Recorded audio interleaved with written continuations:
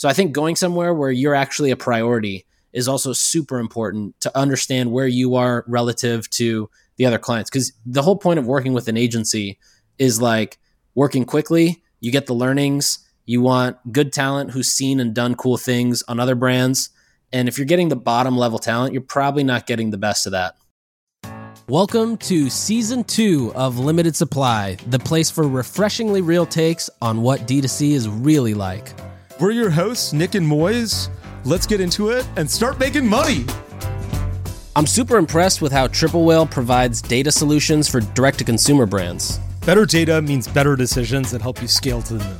Use promo code SUPPLY15 to get 15% off when you sign up at triplewhale.com. Okay, I know it says that this is what we're supposed to read, but if you DM me on Twitter, I will get you 20% off. Fuck this 15% off. I'm going to push those guys. So just DM me on Twitter. I'll give them 20%. DM Moise for 20% off. Perfect. Okay, great. All right, Moise, we're back for Season 2, Episode 7. Tomorrow is Thanksgiving. This Friday is Black Friday. We've got a full agenda. Not super Black Friday related, but I think it's going to be super helpful. How you feeling today? I'm feeling great. It's the Super Bowl of e-commerce that's coming up on Black Friday. It. Last week was the playoffs. Now we're at the Super Bowl. So if you have not started your Black Friday sale yet, you're already too late. Yeah. Like, what are you waiting for? You don't actually. This isn't like July 4th where you've got to be close to July 4th to start it. Like, you better have started it already. You should have started by now. I think most people have by now. You know what I really love? I don't know when this process started or this trend started, but on Twitter on Black Friday, everyone starts putting up their Shopify screenshots. I did this once in like 2018 when I was at Native or something like that, and we hit 600K in revenue, and we had 25,000 or 30,000 orders. And I was like, I'm really, proud of my team for being able to handle this. I love that everyone's starting to do, like, no one wants to share annual revenue, but this one day of the year. One day, yeah. Yeah, everyone's like, let me do it. I wonder 100%. If people will move to like Triple Whale screenshots. I think I saw a little of that last year. Yeah, a lot of people love the screenshots that come from that dashboard. Yeah. They made it so perfect for being shared. It's actually a good lesson in UI. Well, ironically, it's probably the thing you want shared least. Like, it's like your social security card number. Yeah. Please don't accidentally share that. But like, this is one of those times that you do want to share it. Okay, 100%. Bunch of stuff to talk about today, though. I want to talk about one thing, which is a Harry sweepstakes. We chatted about this a little bit last week. I also want to chat about their checkout process. Direct-to-consumer memberships, which you're going to lead. I'm curious to hear what your thoughts are there. When to hire for X, which will also lead into a good conversation about benchmarks and some survey tools. But let's start with when to hire for X, or when to do X, I should say. Because I think a lot of people will a lot of people will talk to me, and I bet even more people talk to you and ask the exact same question over and over again, which is, when should I hire my first employee? When do I need a marketing employee? When do I need an ops employee? When should I hire a marketing agency? What marketing agency should I hire, and how do I evaluate them? When should I start a referral program? When should I hire a 3PL? When should I focus on YouTube versus just Facebook ads or Pinterest ads or Snapchat ads? And so I think that question of like when is really important. Let me start by the easiest one in the world. I'm going to start with the easiest one, which is when to email Stripe and ask for lower rates. Because this is a mathematical fact that once you hit $1 million in ARR, or about $100,000 a month, your first email, if you're not on Shopify, should be to Stripe saying, hey, I need to reduce my prices. What can you do for me? To be honest, that email should go out every single time you hit another $1 million in ARR. So you hit $1 million, congratulations. I wish you'd get like, if you get like some sort of email to congratulate you from anyone, that email should be like, don't forget to email Stripe and ask for lower prices. That'd be a good quick app to make. Yeah, 1 million, 2 million, 3 million, 4 million, 5 million, literally every single one ask for a discount with Stripe. They won't give them all to you, but like be relentless and, just be like, look, it doesn't hurt. If Stripe reduces your costs, the only person that hurts is Stripe. Like, it's win for you, win for your consumers. It's still a win for Stripe. Yeah. It's one of those, like, there's this great episode of The Office where Michael Scott's like, who wants to pursue a lose-lose relationship? And Oscar's like, can we just go to the last one, win-win or whatever it is? He's like, the last one is actually win-win-win. There's 3 wins involved. That's what like emailing Stripe is. It's win-win-win. So I think that's 100%. The easiest one to start out. I'd like to move to the one that I think is maybe the hardest, which is when should you hire an agency And I guess it depends a little bit on what you should hire an agency for. Like when people come to you and they're like, hey, we want Sharma Brands to work with us, I think it's mostly they're like, hey, I'm starting a new business and I need help with design and landing pages and thinking about marketing and like what software stack should I use? Is that right, or am I wrong about that? Partially right. That's probably a third of our business is brands that we launch. But we also work with a ton of brands that are like Bacardi or Beam Suntory or Crocs, and they want more so help and guidance as well as some execution stuff. And then there's a bunch of brands in the middle doing like 50 to probably 400 million that we're either, we're redesigning sites for, we're designing landers for, we're helping them optimize media. So kind of like all over. But, one thing we do is we only have about 6 to 7 clients at any time. And the reason we do that is actually the reason I think, you should really vet who you hire your agencies for. You want to make sure it's a great relationship. You're not just like, I don't think agencies, whether they're paid media agencies, site development agencies, CRO agencies, design agencies, PR agencies, trying to think of it as a line item that you just have to hire is actually the wrong way to approach it. So here, I wrote down some notes of like, how to hire an agency. So I think the first one is you want to look at who their clients are. You want to make sure that you're not going to an agency. If you go to an agency, let's say you're a new beauty brand, you go to an agency site and they're used to running like L'Oreal and Coty, Saks Fifth Avenue. Estee Lauder. Yeah, Estee Lauder. Terrible Great fit. Logos, but horrible fit for you. If you're starting a business or even if you're doing like probably 10 to maybe 50 million, the mindset of how these agencies work is so important to the work that comes to you. So that's one, is look at who their clients are. You want comparable numbers. And before we move forward here, what type of agency are you hiring for here? Are you helping someone determine your software stack, or are you talking about like a marketing agency that's helping you get ads? I agree generally that like, probably across all agencies, that's true. You want someone who's like in your ballpark. Like if you're Estee Lauder, you want a PR team that's very different than if you're, Allbirds or Native. Like you want a very different, team. When you're talking about when to hire or like who to hire, are you talking about specifically marketing agencies or just overall like any agency? This is what you think about. Yeah, I think mainly marketing related agencies, creative agencies, marketing agencies, paid media, site development, branding. All right, so I think looking at who their clients are is a huge one. I think too, if you can identify some of the logos and some of the people there, like reach out to those people who have worked with them in the past. There's also so many instances of people putting up logos and they've actually never worked with them or worked with them in a meaningful way.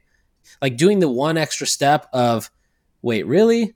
Always asking that question will keep you a lot happier throughout that relationship. There was a company that used to say they ran native Facebook ads when we were like growing the business. And I was like, people would reach out to me and be like, hey, was this company good? And I was like, I've never heard of this business ever in my entire life. So I have no idea. The other thing I would say is when you're reaching out, always ask to speak on the phone with somebody rather than email. Because via email, no one's going to give you the truth because they're constantly going to be afraid of like writing something that's like slightly defamatory or it gets back to the agency itself. So you're going to be like, they were all right. I thought like they did what they suggested or they said they would. But if you get me on the phone, I'll be like, they were fucking awful and you should avoid them with a 10-foot pole. Like, try and get them on the phone and not just via email. Another one is an agency that says that they do it all. They do site development, SEO, creative, ads, landing pages, paid media. Like if they say that, run really far and know that that is not an agency that has passion in its DNA. That's an agency that is either owned by a PE firm, it's going to be owned by a PE firm, or it's run by somebody who's building this entire agency with an Excel sheet. And the quality of work you're going to get is going to be so disappointing. And it's going to take you 3 to 4 months to realize how disappointed you are.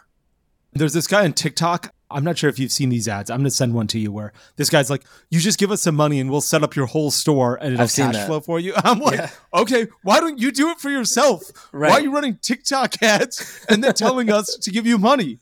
Just 100%. It sounds like you have a cash flowing business. Instead of spending the money on TikTok ads, spend those money on Amazon ads and you'll make a lot more money. That's the same way I feel about agencies that are like, we know how to do all of these things. Yeah, we can get operations, we can do your design, we can do SEO and branding and all this stuff and run your Facebook ads and do your operations and customer service. And I'm like, so you're basically a direct-to-consumer store in a box what do you need me for? Like, why aren't you just making 4,000 businesses and making a fortune? What the hell do you need me for? Totally. Oh, you just want my money. Oh, what a surprise. You just want my money because you couldn't do this yourself selling a product on Amazon. So I couldn't agree more. Run to the caves of Tora Bora, Afghanistan. If you hear some guy say, I can do everything for you, you don't need to do anything. So with that too, let's say they say they're good at media buying or ad creative, landing pages, email design, graphic design. Do the wait, really? Question again, and like get samples of work and make sure that from a design standpoint, from a coding standpoint, whatever it is, make sure it's legit. Don't just like trust the word, because it's very easy to just say one thing. And I'd say 90% of people don't even question it. They're just down. Especially if it's like a new founder and they're just looking to get something going. Their first instinct is, okay, why would this person lie to me? And they get screwed over pretty badly. Yeah, the other thing that I would say is like, if someone says, I can't tell you any of my clients, that's confidential, that's bullshit. They'll almost always be like, okay, let me reach out to a couple clients to make an introduction and make sure that it's okay to move forward. Like, I'll reach out to John or Nick, or I'll reach out to somebody and make sure that I can make an introduction to you and that they're comfortable for me to reveal to you that I work with them. If they're like, hey, we can't reveal anybody that we work with, you should also run. Especially in the SEO game where I found like, okay, tell me who you've SEO'd. And they'll be like, I can't tell you. And I'm like, okay, so I have no way to judge this. I can't run a Google search to judge how well you've done this. Is a complete joke. And the last point is basically go somewhere where you'll be a priority. So a few years ago, when I worked at Hint, there was this agency and I loved following, this sounds so weird. I loved following some of their employees on Twitter. Like they had a cool company culture and they did sick work as an agency. And there weren't like the biggest agency out in New York, but they were definitely like one of the top ones. And, I thought, all right, let me hit up the CEO. He set us up in a meeting with somebody else. We had like probably two or three in-person meetings. They presented this strategy deck. It looked sick. And then like it came time to like transition the accounts over to them. We signed the contract.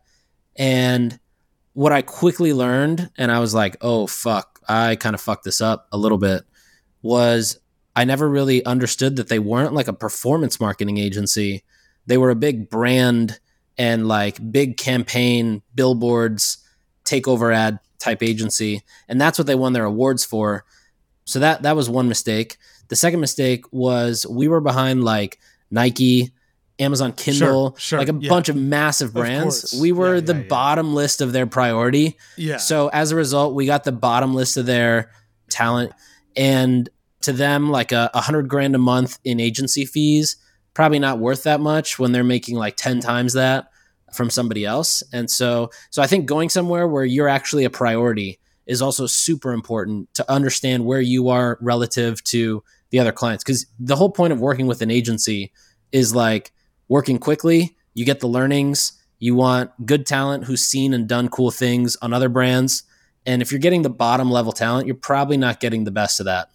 The other thing I would say with respect to this is make sure you talk to the people that you're actually going to be working with and not just the sales team. Often sales and the guys who are actually going to be doing real work are completely different groups of people. And the salesmen are like charismatic and get you, and they produce like that incredible deck that you were talking about, which when you were at Hint Water. And then you get there and you're like, yeah, these are the people I'm going to be working with. And it is talent that would not be able to produce that deck. And so I don't want to work with them. So try and talk to the people not on sales, but that would actually be handling your account. The other thing I would say, and this might be controversial, is try and talk to former employees to see like what they thought of the firm when they were there. I'll give you an example. I remember we were at BVA, like BV Excel. I'm not sure if you've heard of them. Yeah, we worked with them too. We hired them to move from WooCommerce to Shopify. And during that process, they were bought out by a private equity firm. In a week, the whole team that was working on our account resigned. And they assigned 5 new people to the account. Within a week, those 5 new people resigned, and there were 5 new people on the account. And it was a complete disaster. We were pretty late in the game, so we couldn't have done anything. But I wish, like, later on I talked to old people who work there and they're like, the new private equity owners were terrible. Everyone left. There's no talent left in that organization anymore. Run as fast as you can. And, I probably couldn't have done that talking to former employees at that time because they were just been bought by a private equity firm. And so that was like a sort of an X factor that no one could, or a black swan event no one could have predicted. But I wish moving forward at other firms, usually I try and reach out to old employees and I'm like, hey, did you have a good time here? Are these people legit? Do they suck? Who should I watch out for? Is there any talent that's really bad or toxic or will make my brand bad? And so it's just a good way to get a check on somebody who's been at the organization, isn't there anymore, and like will have some sort of opinion on people there too. One other thing on that example specifically, we had paid them to do the Hint site. And, I learned like a few years later. BVA? You hired BVA? Yeah. They paid another agency who paid another agency. And so I think also making sure that when you work with an agency, for example, when we work with brands and we're like launching a brand, we have another agency that we bring in for like Shopify development, but they have their own agreement with the client. It's like they have a direct relationship themselves. So I think if you're transparent, it's one thing, but just taking the contract and skimming like 70% off the top and then getting somebody else to build it, who then gets somebody else to build it, pretty shady. That is so fucked up. I can't believe that happened. Okay, really appreciate that context and, how to hire an agency. Those are great call outs. And, from someone who's running an agency, I feel like you rarely get call outs like this. Yeah. So great things to look for.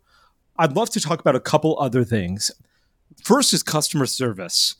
If you're starting a business and you expect to do 10 sales a day, don't get customer service software. Don't buy Gorgias or Help Scout or Zendesk.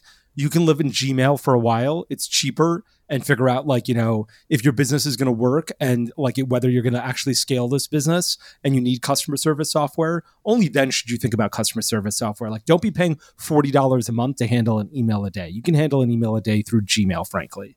Totally agreed. And similarly, one of the things I always caution new founders to do is not outsource customer service as fast as possible. Virtually everyone wants to outsource customer service because they think that it's they think one, it's beneath them, or two, they're like, I don't want to do it. I need to make higher level decisions. Or three, it's the cheapest thing to probably outsource. You're like, great, I can hire somebody for $20 an hour to answer tickets for 8 hours a day and I'm set. That's $160. I probably can't hire someone to run Facebook ads for $160 a day. The only thing is that you lose the connection with what's wrong with your business as a result of that. So you should not be hiring anyone to handle customer service tickets until you're getting more than 20 tickets a day. An average customer service agent can probably do around 80 to 100 tickets a day, depending on the business. So if you're getting 20 tickets a day, we're talking about 2 hours a day. You should be able to do it faster because you're the owner of the business and you don't need to refer to anything else. All of the answers in your approvals. Head. Yeah, exactly. It should take you 30 minutes to do what it would take somebody else 2 hours to do. So if you're getting less than 20 tickets a day, you don't need CS software and you don't need a CS agent. I think you'd handle it all yourself. Only after that does it make sense to start saying, okay, let me hire somebody else or think about hiring somebody else. If you still have a lot of problems with your product or business for one reason or another, like at Native we did, and I didn't hire anyone because I was like, I want to understand what's wrong with the formula. You should think about that as well. Then you don't need to hire someone. You need to be in it yourself. Yeah, I couldn't agree more. I'll tell you some other things that we did. One is we didn't get a referral program until we were doing about $1 million a month. And then we got Talkable, and Talkable was I remember doing a video call with the Talkable guys. And I was like, when do most people hire Talkable or start paying for it? And they're like, probably around 100,000 a month. And I was like, okay, we're doing $1 million a month. So this probably makes sense. And it did make sense at that time. These are random things. So I thought that's how we did a refer a friend program. Probably late in the game at $1 million a month. Probably early in the game if you're at $50,000 a month. Yeah, agreed. Because they are kind of pricey too. Yeah, they're pricey, and it takes time to implement the process and then get everyone smart on it. Yeah, that's another one. Is you can implement a lot of this stuff, and it just sucks. It doesn't feel personalized to the brand nor to the person going through this experience. I think there's a huge difference between people who do it well versus just do it for the sake of doing it. Anyone can set up give $5, get $5, and nobody will use that process because it just doesn't matter. You need to give something more unique on your business, and you need to try, and you need to figure out what works, and just set up emails and email customers saying, hey, please refer a friend, and you need to add those to other emails. And you don't need to do all of that if you're just doing $25,000 a month. It's not going to generate enough revenue for it to make sense right now. If you're doing $250,000 a month and have, 4,000 or 5,000 customers coming through your platform, it might make sense because then all of a sudden 500 people might refer someone or 100 people might refer someone. At $20,000 a month, you're going to get 3 referrals a month and you're going to have wasted a bunch of time here. I think that's also true generally for like a lot of excess tech, even attribution platforms. I don't know that you need it right at the beginning. Even like, you kind of alluded to it, but like spending on other channels, you probably don't need to spend outside of 1 or 2 channels until you get to like 10 million revenue or even a million revenue at least. Yeah, I think trying to stay simple is always good. Stay simple and optimize for the customer experience and the communications they get is underrated. Here's one place where I would spend money, and I'm against spending money in any way possible. So this is going to be different for me. It's hard for me to even say. One is YouTube influencers. Like if I was selling a beauty product or a cosmetic product or a personal care product, I would go out and hire YouTube influencers because so much research happens on YouTube. So if you're launching a new brand of even water or like, a new Gatorade or something, people are going to go to YouTube and be like, hey, are there other people who are consuming this Gatorade? What do they think of it? What are the reviews like? And so you want to own that space and you don't want it to be this big vacuum of this brand doesn't exist anywhere except this website and this Facebook ad I saw. So I would hire YouTube influencers and I'd hire 10 of them. It's just so when someone searched, Nick Sharma's, water, there were reviews of it and people would be like, I really like Nick Sharma's water. The other place I would pay money is branded Google search for the same reason, which is you want to own your own real estate. And so you want to show up there. And if you're a really small brand and someone Googles you and doesn't find anything, if you're just launching, I would pay for so if someone's Googling Nick Sharma's bottled water, I'd want to be the first hit because there may not be another hit. So the next hits are going to be some random stuff. So I'd want to own the top hit. And that's where I'd spend money. YouTube reviews and Google branded search terms so that, it looks like I've got a bigger business and people approve of me and you see some sort of social proof there. I love how Triple Whale provides data solutions for direct-to-consumer brands. Better data means better decisions and getting back to scaling your company. Triple Whale empowers direct-to-consumer brands to scale profitably thanks to deeper consumer insights, attribution, and profit tracking. Plus, all these metrics are available on the go through their mobile app. Are you ready to scale to the moon? Use promo code SUPPLY15 to get 15% off when you sign up at triplewhale.com. All right, should we get into memberships? Yeah, I'd love to. Okay, so I'm starting to see more companies do this, basically having like a membership program. To me, it's a lot like Amazon Prime-esque. There's 2 examples I'll show you. One is actually Harry's. So Harry's has a program called Core. It's $15 a year. They push it as $1.25 a month, and you get 4 benefits: free expedited shipping, which is probably bullshit, free engraving on your product, which is genius because you pay for a laser machine for probably $1,000 or $2,000, sits at the 3PL, and that's about as much work as it takes. They get their stuff done at Fosdick, yeah. Yeah. You get access to member-only products, which, in my opinion, D2C brands don't have member-only products because they're trying to get revenue. Right, yeah. You're trying to get revenue at every opportunity. So you're not going to limit who sees your products. And then the last one is save 10% off on future orders. So if you spend $150 or $151 a year with Harry's, I think this could actually make a lot of sense. Now, the second brand that does this is called Fresh Clean Tees. When did Harry's roll out with this? I was just on their website this week and I didn't see it. Well, you mentioned the Harry sweeps. Yeah. And so I went to the site and I saw it and I was like, okay, this is an interesting thing because I feel like for Harry's to roll something out, it's usually thought through pretty well. This doesn't seem like it was thought through. Maybe I'm missing something, but it seems like this wasn't thought through all that well. So there's another brand that does this called Fresh Clean Tees. They charge $19 a year. It's basically, it gets you 20% off everything site-wide. You get free shipping, which is, you should get. You get early access, also probably bullshit. And you get priority customer service, which is also probably bullshit.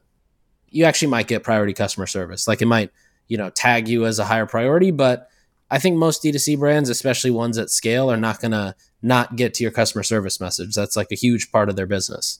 So there's 2 companies that I found. One I actually invested in called Tandem. And both these companies have 2 different models. So one is called Tandem. What they do is they create branded credit cards for consumers to use at brands. So similar to like, You go to the mall or you go to Best Buy, you get a Best Buy credit card. You can use it to shop at Best Buy, finance your purchases. Same thing like Macy's has it. So the woman that built this out at Capital One for their merchant partners, because they do this as well, she started this company. And it's like, if you own Jones Road Beauty, you can have a Jones Road Beauty credit card. Every time you shop there, you treat it like credit.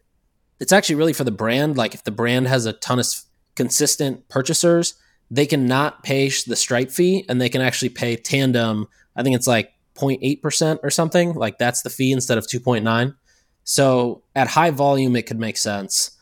How does the brand get help? They pay less. They pay less on the payment processing.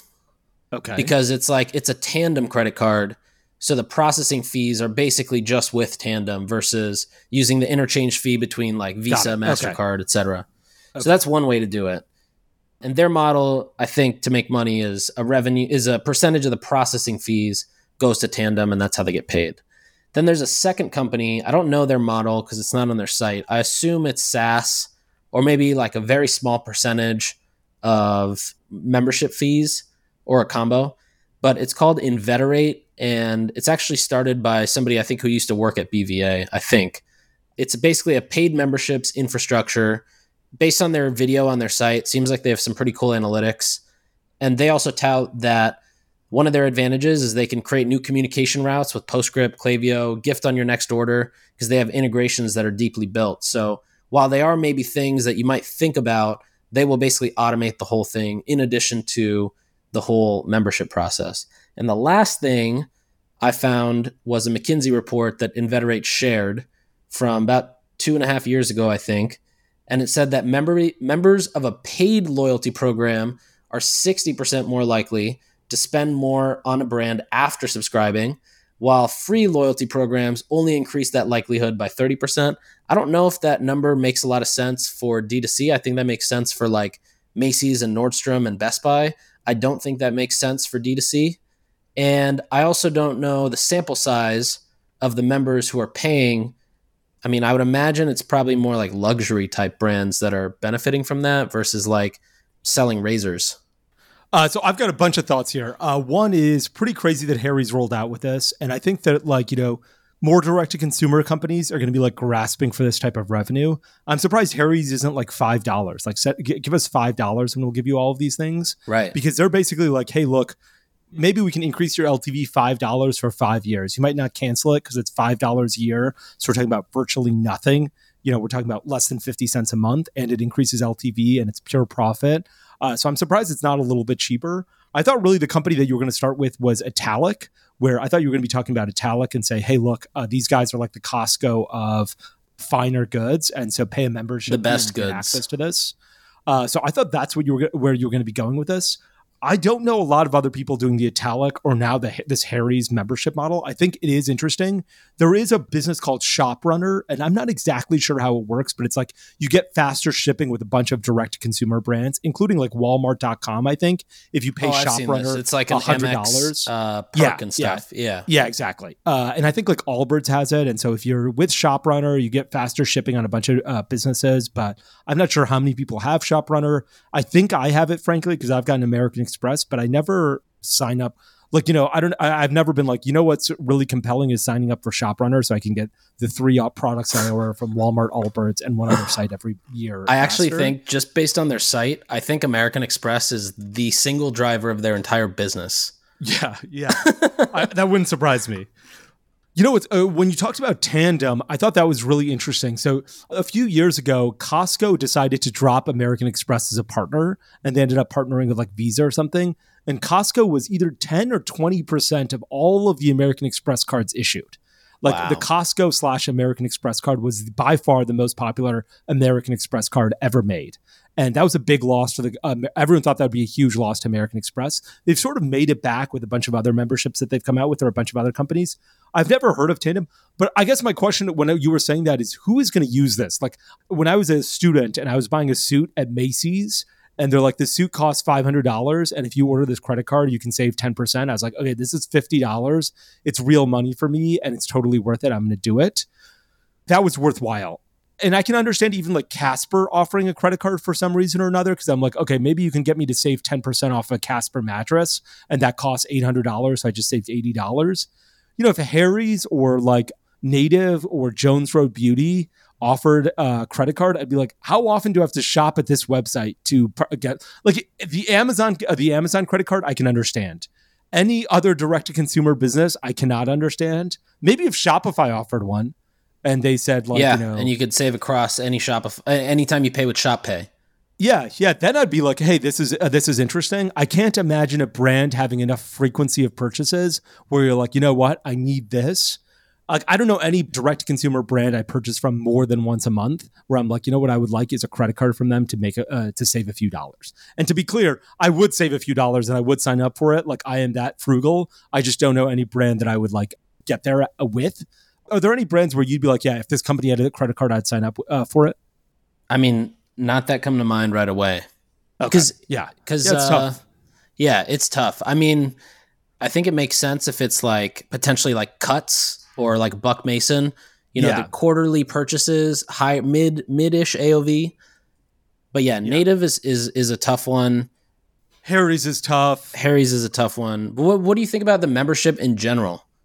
I think it's great, and I think that brands should start experimenting with it. For high-value customers, it might add some value. And this is a terrible thing to say about direct-to-consumer, but I think the worst part about subscriptions and direct-to-consumer is you have to send out a physical product, which reminds everyone, hey, cancel this subscription. There was some like yoga brand. I forgot what it was called. Maybe it was Fabletics or something like that. Some fab in the name. They were sending out yoga pants. It's like a subscription to yoga pants. And, you'd subscribe and you'd get $30 or $80 worth. You subscribe for $30 a month, and every month they give you a $60 gift card in your account. And then you go and purchase yoga pants from your account with the $60, and you only paid $30 for it. But they never sent you the yoga pants until you logged into your account and purchased. Because they were thinking, okay, if you don't log into your account and purchase, you're just never going to get anything. Yeah, exactly. No, if we send you something, you're going to cancel it. You're going to be like, I'm getting too many yoga pants. But if we just refill your account with $30 every month, you're not even going to remember that. And you're going to let this slide on your credit card for months and months and months. And then when you want to cancel your subscription, they're like, great, you can cancel it. You have $180 left in your account. That $180 is there. It's not available as a refund. So you can, you have to spend that $180. So basically they're like, you're going to forget to cancel because no physical good showed up at your door. The number one email that results in cancellations, I think, there's two emails. One is before your subscription goes out at Native, we're like, hey, we're about to send a subscription. It's going to go out tomorrow, or like it's going to go out in a week. Cancel if you want. That one gets more cancellations than anything else. The number two email was your subscription is now shipped. Because then people are like, fuck, this thing is in the mail. I don't want it anymore. Stop it. Stop. And people will be like, I never subscribed. I cancel this right now. And you're like, I just told you it's shipped. What do you think happened? What do you think happens? It's in the mail now. It's not in my hands. It's with God. It's with God. So God is holding your deodorant. Yeah, if you have any issue, you got to go to church because this is now with somebody else, not with me any longer. And so, if you could not send out those two emails, churn would drop by 50%. And I honestly think that if you just started saying, okay, great, you know what we're going to do is add this amount to your credit. Your subscription for $30 is actually a $60 credit, not a $60 box that's going out. It's actually a $60 credit. And I think that would actually be better for e-commerce businesses, as evil as this sounds, than it would be to ship out the box. It's just the nature of e-commerce. Mack Weldon used to have a program where, I don't know if they changed the name. Now their loyalty program is called Weldon Blue. I feel like it might have been something different before. But it was like after you spent $200 with them online or in store, you got status with them where you would always get 10% off and always get free shipping. And that was actually something that made me just go back to Mack Weldon because I was like, oh, I'm getting somewhat of a discount. So I feel like it could work for the right product. I do think, though, to get somebody to pay a membership fee, when I think about things that you pay for, it's really at an intersection of passion and content, like your passions and the content you get. Like, think like a Patreon or a YouTube subscription or like paying a creator for something or a paid newsletter, right? Or it's like passion meets experience. So it's like, if you sign up for Equinox, you go and you get the experience of going in. There's like a physical element to it. But with an annual fee or even a monthly fee, I guess one reason to charge annually is probably like you're not going to get that email every month of, hey, you're about to get charged $1.25. That's right. But also, yeah, I just wonder, like, I feel like the benefits are kind of weak. The benefits are the same ones that are listed on the subscription page. And I just think about, like, from a long-term customer satisfaction NPS standpoint, I feel like you can't just offer priority customer service, free shipping, and early access.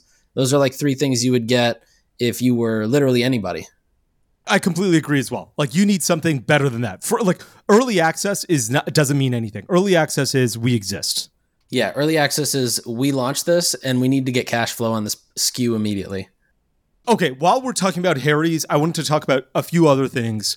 We talked about this on the podcast last week, and I saw somebody doing it. I saw it on Harry's for a second. I texted you about it, but they got rid of it. But it's really they were doing a giveaway, and they were basically like, the more you spend. So first, let me start by saying Harry's created the most interesting giveaway ever when they launched their product. Are you familiar with this, Nick? Yeah, of course.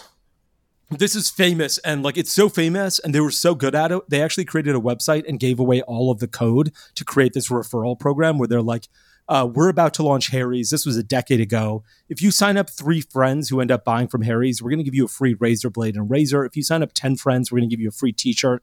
If you sign up 50 friends, we're going to give you, $500. If you sign up 1,000 friends, we're going to fly you to New York and hang out with you ourselves. Like, it was those were sort of the tiers, and they gave you a referral link. And back in 2012, nobody was doing this. And it might've been the most interesting, it was the most successful referral program ever. And they had over 100,000 referrals come from this, which I thought was absolutely bananas. They had another program going where they were giving away, I thought I'd be able to see it on our pod because I just sent this to you, but they've removed it. They were giving away, I think, like $100,000 or something. And they're like, I think that's right. And they were like, the more people you refer, the more entries you're going to get into this. Here's the photo. I just texted it to you. It's not on their website anymore, but it was basically a sweeps that said that. It said, purchase any razor and we'll email you a code for extra entries to the Big Leap sweepstakes. And that was for $100,000.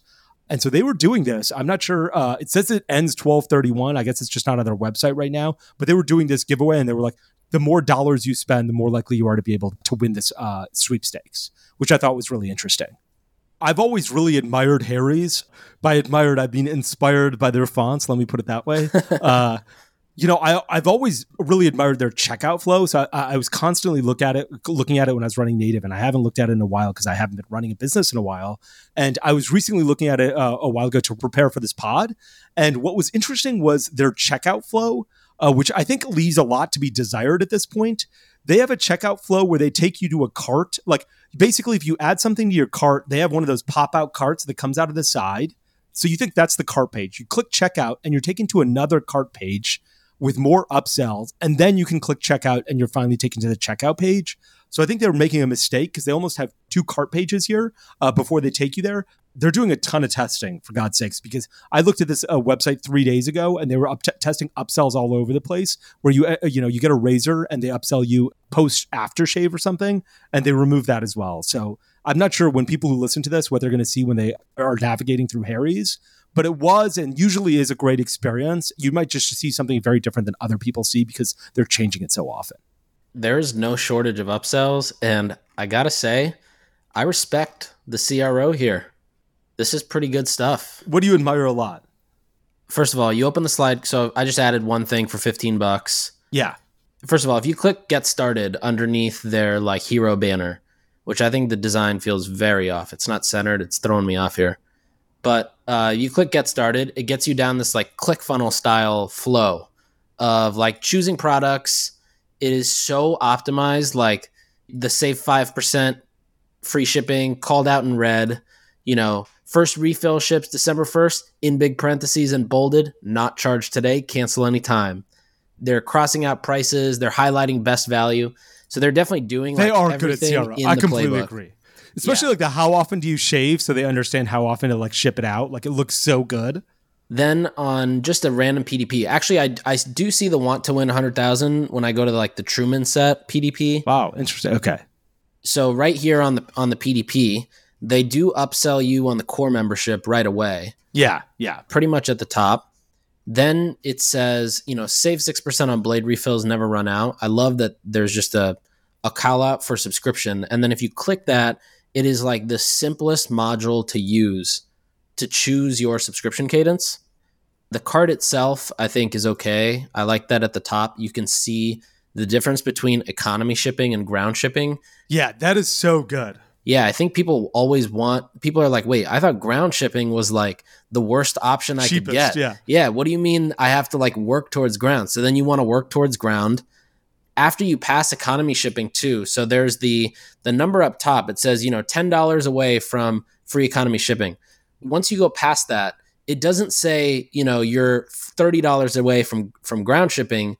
It says free economy shipping unlocked in all green. So it's like you're getting these like little serotonin signals as you're going. All right. Then you hit checkout. You go to this page. You basically sees your cart again. Yeah, that's the part that I think is wrong here. I think they have 2 cart pages, which is weird. They're basically trying to upsell you adjacent products versus previously they were upselling you like basically a better razor than the one that you had in your cart. Here they're trying to upsell you like deodorant and face lotion and bar soap. And I do think this is a waste of a click. And there's probably some drop off that they're going to see there. But yeah, then it just goes into the full thing. And I think the one thing that probably does cause friction is they make you create an account before you can check out versus check out and then create an account, where the probability is probably going to be way higher. And one last thing I'll say about Harry's that I think they do really well after you buy is they start asking you a bunch of questions. Hey, when's your birthday? Do you shave with the grain or against the grain? And they collect all this feedback that, I don't know how they use it. My guess is they tailor a lot of the communications either now or they plan to in the future based on what they know about you and how you interact using their products. Yeah, I think that's great. You know who's doing that is, and we're an investor in this company, is Okendo. They're doing a bunch of like surveys in the middle of the checkout process to try and give you information that you can utilize later on. A couple things about what you just said, though. One is you're so right about the create an account at the end. Fuck, that is genius of you to notice that. I'm so used to this. I'm like, yeah, of course you should create an account at the beginning. Right. You should always ask for password post checkout. In fact, don't even ask for password. When these people want to modify it, let them go in and try and log in and be like, you put in your email address. Okay, we don't have a password. We're just sending you a forgot password email so you can reset your password and make it whatever you want now. Why are you making them put in a password now and creating all this friction right now? I think that's absolutely that's a great point. The other thing that I really like on their like checkout page is, it's very clear what ships today and what it's going to be charged later on. But even below that, they're like, quality guarantee. If you don't love Harry's, it's on us. Email reminders. We send you emails. I was looking at Ruggable recently for this as well, because I'm trying to optimize a couple of people's sites. And I'm like, what notifications do you have near the call to action to really make it a success? Like, free shipping guarantee, easy returns, secure checkout. We accept PayPal, 5,000 5-star reviews. Like, what are the icons and call outs that you have right next to make purchase or complete purchase to get everyone excited? Or like to get people over the hump right before they click complete purchase. I remember Native, we didn't used to have like a little lock that said this form is a secure checkout. And people would be like, I don't see the lock, so I didn't purchase. And I'm like, the lock is a fucking image, guys. Yeah, like, it's literally an icon. Yeah, it's an image. It's not anything. And so I was like, oh, why am I yelling at these people? They're yelling at me and I'm yelling back. What I should be doing is putting in that lock. It didn't take long before we put in that lock on Native's checkout page to get people to make a purchase. Yeah. The other people that do shipping really well is Allbirds, I think, which, the Harry's guys and Allbirds guys went to like business school together. So it makes a ton of sense that they all do this well. Is like, if you're checking out on Allbirds at Shopify, they say like, when you're checking out, they're like, do you want fast-ish shipping, faster shipping, super fast shipping, or fastest shipping? Like they give you 4 options and they call even the slowest one, which is like 3 to 12 business days, fast-ish, but they use fast and then in parentheses, they write ish, which I think is great for their brand. It's like very human. And it's like, okay, these are my options and this is fast, but like fastest is going to cost me some money. Everyone wants 2-day shipping. Everyone wants Amazon Prime shipping and nobody wants to pay anybody else Amazon Prime. Like, nobody's going to pay Allbirds $155 a year to be able to get 2-day shipping for the 3 times a year that they purchase Allbirds, but everyone wants the 2-day shipping and they do a good job of being like, look, here are the options, I think. And I really admire them for that. The names of your shipping rules or your shipping methods in the back end of Shopify or whatever you use is such an easy opportunity. Like as somebody's going through this process of, oh shit, I'm about to spend, $40 on this. Just getting a little smirk out of somebody is going to earn you that next click. I feel like the entire checkout process, you have to earn every single click. And that is just one thing that's going to, help you get that click as somebody's going through the checkout. And like the more human you can appear, the more likely it is that people are going to make that purchase. Like one of the things that people don't want is to purchase from a big vacuum where you're never going to get good customer service. And so if you can appear like you're a smaller business and make it appear really human, I think you're going to do a better job converting customers than you will if you're like, using corporate lingo. There's 2 checkout flows I went through recently for inspiration, and I think both are really good. One is Ridge.com, the Ridge wallet site. Yeah. Their checkout it's still on Shopify, but you can't tell. But it doesn't look like it's on Shopify. Actually, I did this as well. Yeah. And I was like, is this Shopify? And I had to go to view source code. Yeah. Yeah. Another one is Obvi. Have you seen theirs? Theirs also doesn't really feel like Shopify. It's myobvi.com. And like if you just add something to the cart, okay, so first of all, they have this like gamified cart. You get free gifts with every threshold you hit. So if I spend $75, I just earned a free gift, a moisturizing face mask. It drops in the cart. It's zero, it doesn't have the price. It just says free gift. And then it's like, now you're $6 away from a hairbrush. Yeah. So anyways, I think that's awesome. Then you actually hit checkout and you get into the cart itself. And it is completely branded for Obvi. Colors, there's like, I don't know how they did this. There's a scrolling carousel on top with customers holding the product, smiling, like you're seeing the social proof. They have, enhance your results with 2 upsells. There's the satisfaction guarantee, like everything here to earn your click is right there. Yeah, that why over 150,000 customers trust Obvi. Satisfaction guarantee, free shipping, manufactured in a good facility. Those are like fantastic things to put right there. Like you're like, okay, I trust this brand.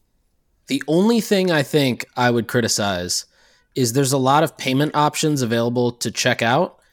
I do know that if you're on mobile, that could easily take up probably like 30% of the page if you're using all 5. Wow. Oh, the express checkout. Yeah. Yeah. I'd probably drop down to like Shop Pay, PayPal, and maybe one other. But obviously, depending on like, what your usage is, you can figure out your top 3. But yeah, this is another one that I love looking at for like inspiration. This is really good. I haven't looked at their checkout in the past. The one thing I would say, the one criticism I have for Shopify was that even on Obvi's website, it says discount applied at, I love it. They've got obvious protection, by the way. Amazing. They've got their own route. I love it. But really, like my biggest criticism for Shopify was there was never an easy way to apply a discount at the cart page. You always had to do it at checkout. So like when we switched from WooCommerce to Shopify, one of the biggest problems was people would be dropping off on the cart page because there was like, I don't see a place to enter the coupon code, so I'm not going to complete purchase. They didn't realize you have to go all the way to the checkout page to be able to apply a coupon code. And it's a little easier if you sort of have emails that send out an email and the code is auto applied. But I thought that was a big problem with Shopify. Like they didn't allow you to apply a coupon code on the cart page, and that definitely cost us sales. Native built a custom version to be able to do this. I'm not sure if they still use it. I've been on their website in a little bit, but we built a custom thing to be able to apply discounts on cart pages because there was that much drop off, and we're like, Shopify isn't building this. We have to build this ourselves. Yeah, so Native has it at the top. I actually took inspiration from the cart you built, and on the long weekend cart, we also put it in the slide out cart, not to wait for checkout for the same reason. Yeah, everyone should do that. It really will improve conversion rates by having the discount code on the cart page rather than the checkout page. All right, should we go into benchmarks or should we wrap it here? I think we got to wrap it here. This is going to be the last one before Black Friday, which is super exciting. I'm really excited to do our next one to see how everyone performed on Black Friday, what issues they had, and what was good and what was great. If you hear this, please tweet us or DM us your Black Friday, your quick report. What's your high level? How did it compare to last year? We won't reveal any numbers, but it'd be fun to talk through it and see what people are going through. Yeah, absolutely. That's a great point. Yeah, DM us. If we can talk about it publicly without mentioning your brand name or your personal name or your Twitter handle, that's great. We're just going to talk about it at a high level. Brand A did this much in 2021 and this much in 2022. We'd love to be able to show those comparisons. If you're posting a Triple Whale or Shopify screenshot, please tag us at Limited Supply. We want to be able to see all of those. So I'm definitely going to be looking at that hashtag on Black Friday and like the Saturday afterwards. This is going to segue really well into the benchmarks conversation we're going to have next week, Nick. Yeah. And how to understand benchmarks and how somebody needs to create a benchmark company so everyone can understand how they're performing compared to their peers better. But we're going to do this through Twitter this week. Awesome. So super excited about this. Happy Thanksgiving to everyone. Yeah, happy good luck Thanksgiving. on Black Friday. Thanks for always listening. Yeah, we're grateful for that. And we thank you for that. And if I can give you one piece of advice going into Black Friday is if you're thinking that you're sending out too many emails, you're not. Send out one more. Yeah. All right. We'll see you next week. Thanks, guys. Thanks for tuning in. We'll be back next time to cut through the noise in CPG, retail, and e-commerce. And if you enjoyed this episode, then why not share it with a friend? And be sure to subscribe wherever you listen so you don't miss the next one.